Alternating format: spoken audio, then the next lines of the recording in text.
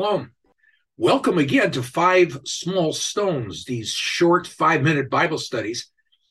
And since lesson 11, we've been focusing on biblical geography and one specific location that God seemed to pick to do some extraordinary things. Just amazing.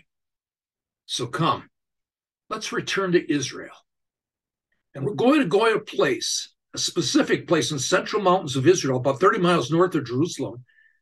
It's between Mount Ebal and Mount Gerizim. It's the modern Palestinian city of Nablus. And in previous lessons, we saw that in the center of that modern city of Nablus is the ancient ruins of the ancient city of Shechem. In previous lessons, we talked about some of the archaeological features of the place. I talked about the wall. It was dated to the Middle Bronze Age, 2100 to 1550 BC. You can see me standing at the wall. This is just like the wall that they had of Jericho, but you can actually see the mud brick layer. And indeed, that's all that remains of the mud brick wall of the ancient city of Shechem. And it's possible Abraham and Jacob and his son Joseph walked through the gates of this wall when they visited here. So, one of the questions that we ask is, what have we seen so far at Shechem? We went back to Genesis chapter 12, where God made promises to Abraham. One couple, him and Sarah. And the first stop in the promised land was here at Shechem. But then those promises is extended to his son Jacob. And Jacob comes here to Shechem with his wives, Rachel and Leah, and all of his kids. But the promise then continues on to Joshua and the entire nation of Israel. And it's as if we're seeing these promises that are in Genesis 12, verses 1, 2, and 3, appearing here at Shechem. So indeed, who is next? When we look at those verses in Genesis chapter 12, verses 1 through 4, God promised him a place, a people, a position, and a purpose. And his purpose is that all the families of the earth would be blessed. So we look at those ancient ruins at Shechem and the standing stone right there in front of us that Joshua may have set up. Now, Shechem's an Old Testament city.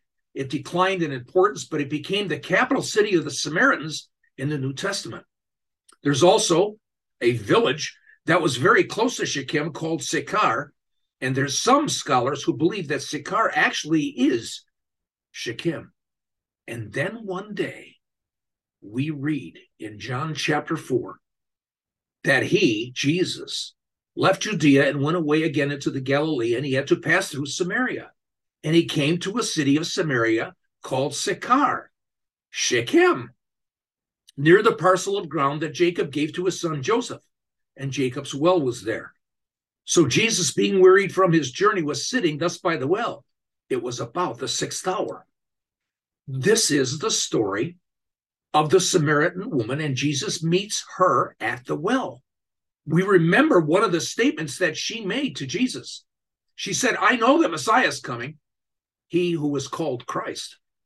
When that one comes, he will declare all things to us. And Jesus said to her, I who speak to you am he. And he does this at Sychar, which is the location of the ancient city of Shechem. Here we see God's promises in Genesis 12, 1 through 3. They're being manifested in front of our eyes. First of all, Abraham comes here with his wife, Sarah, then Jacob with the entire family, and then Joshua with the whole nation. God's promises are appearing before our eyes, and then Jesus comes. Jesus, the Messiah, the blessing to all nations, the purpose of God's covenant that is made manifest at Shechem. So it is interesting that seemingly God picked this one spot to help us see some extraordinary things. But why Shechem? The Bible is silent about God's choice of this city. Well, we will continue in lesson 15. And the next geographical location we're going to be going to is the Sea of Galilee.